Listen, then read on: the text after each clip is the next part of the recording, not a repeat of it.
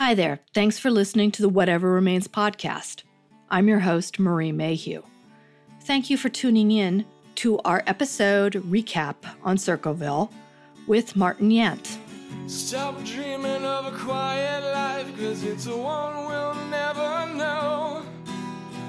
The subject of the Circleville letters has been covered a lot, starting in the early 1980s in local Ohio papers and TV, all the way to podcasts like this one.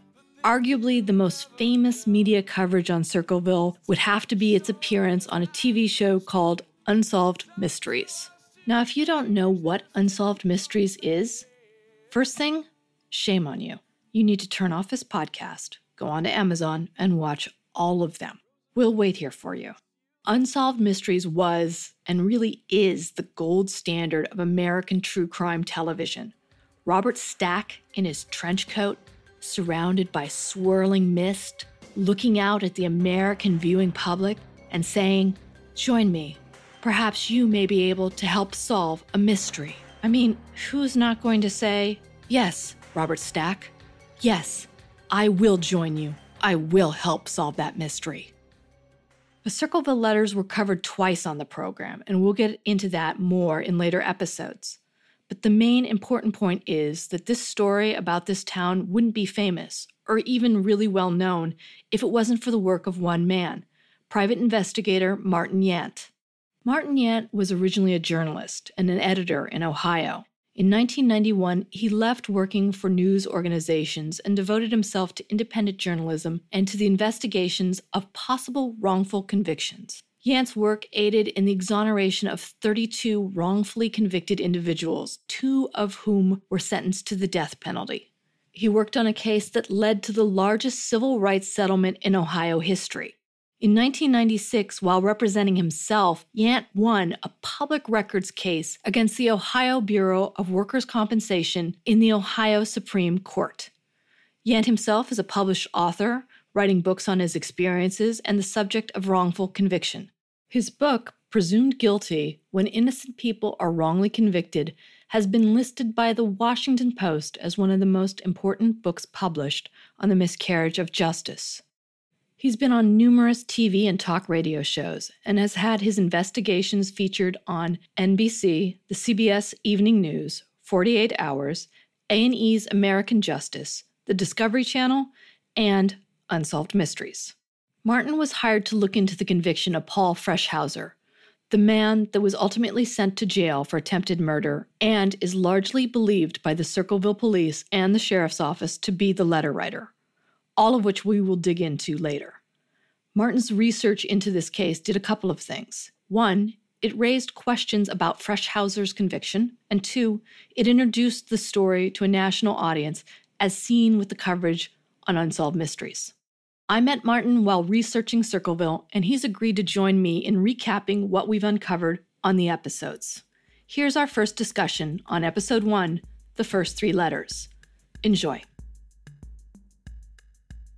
So, what did you think in looking at the first letter, again, March 2nd, 1977, sent to Westfall High School, attention, Massey, in quotes?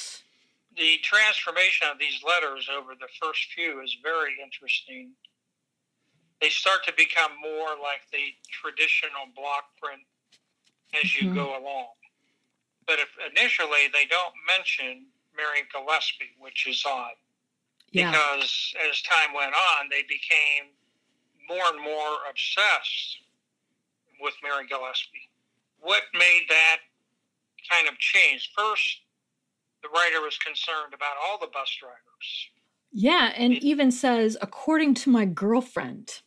So in the original letter sent to Gordon Massey, they're saying that whoever's writing these letters, it's his girlfriend or their girlfriend that he's trying to protect.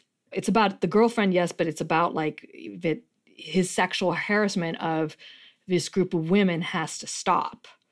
And that's what the writer seems the most adamant about. If I'm trying to understand what the author is asking for here in these letters, it's basically that Gordon Massey loses his job or is exposed.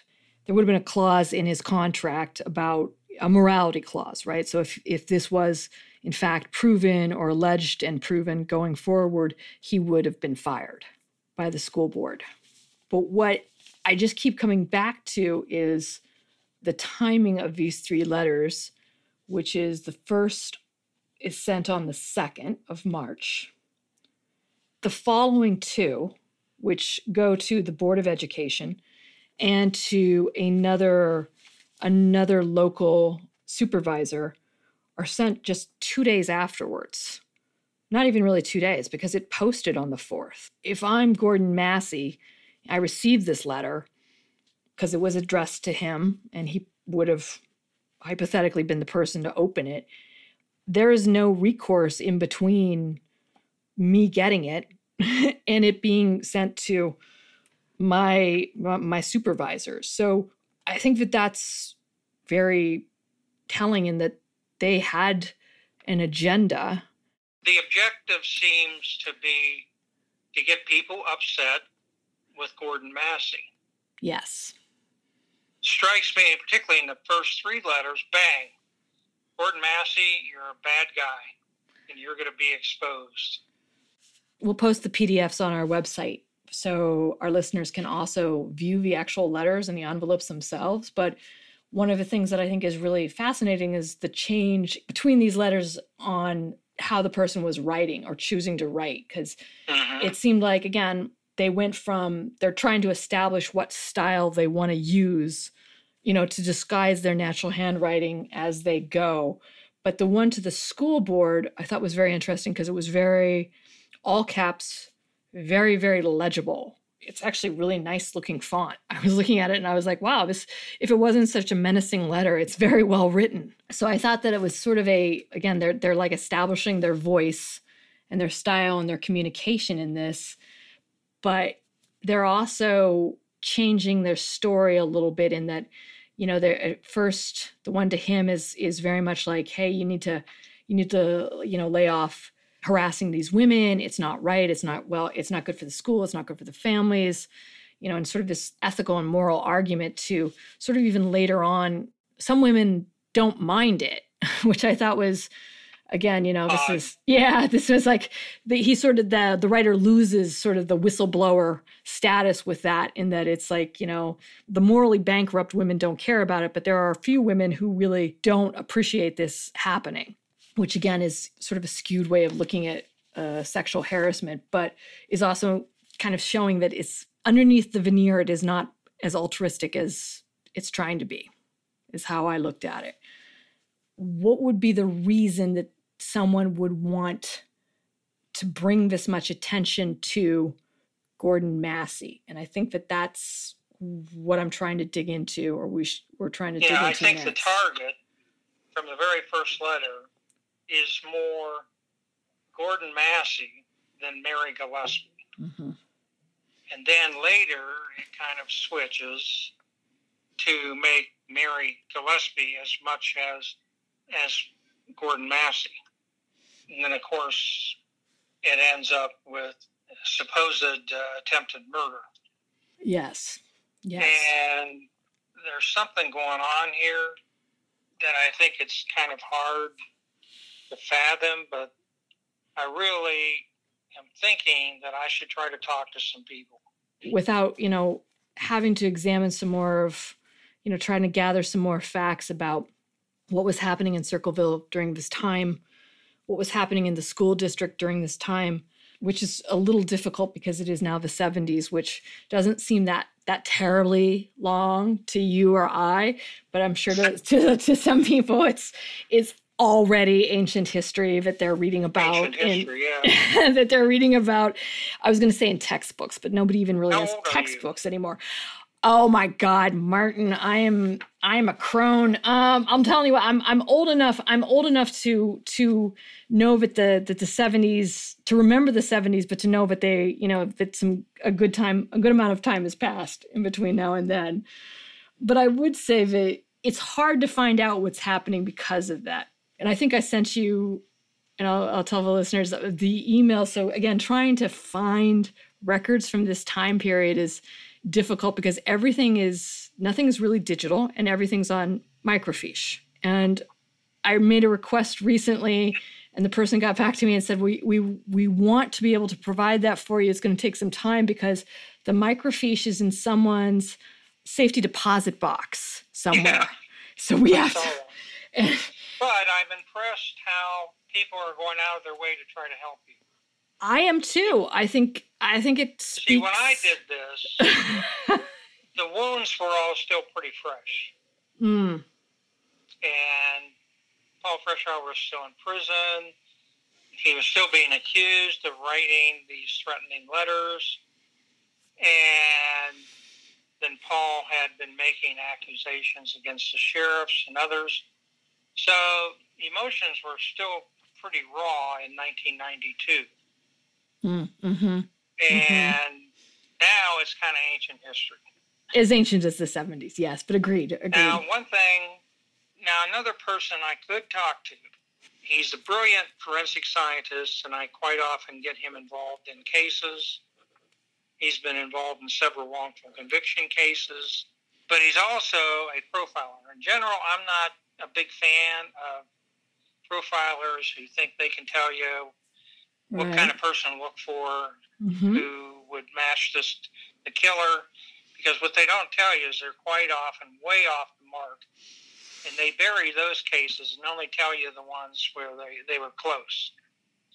But he's a contrarian type of profiler who looks at things differently.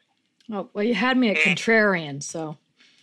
And I think I could run it by him and it's amazing. He does what he calls it a forensic autopsy and looks at all the crime scene stuff, everything else, and then he'll develop an idea of who the killer is, what kind of person is.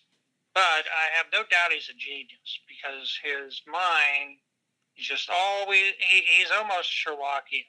And he'll go into a crime scene, and one good example is the West Memphis 3.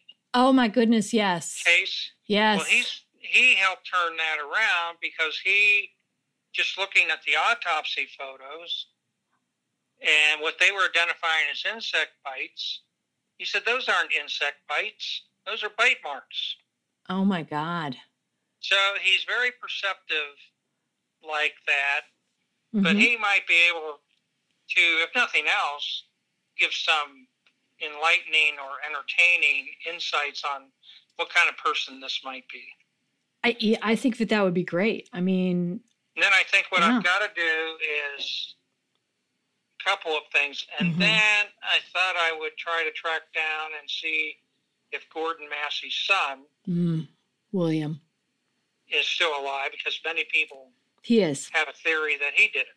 I think he is. He's still in Circleville.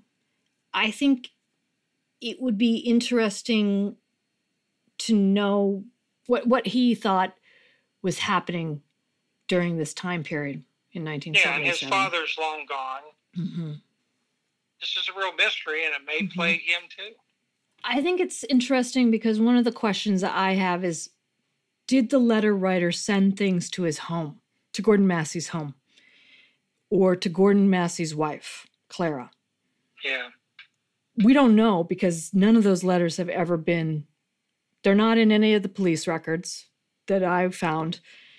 They're not referenced, but at the start of this, I didn't know that he had written, or the writer had written directly to Gordon Massey either. So I would be curious to know what, if anything, the Massey family would want to disclose about this, because I do think it's, again, he's being accused of something in these letters, trial by rumor in some ways, because there is no proof of any of this.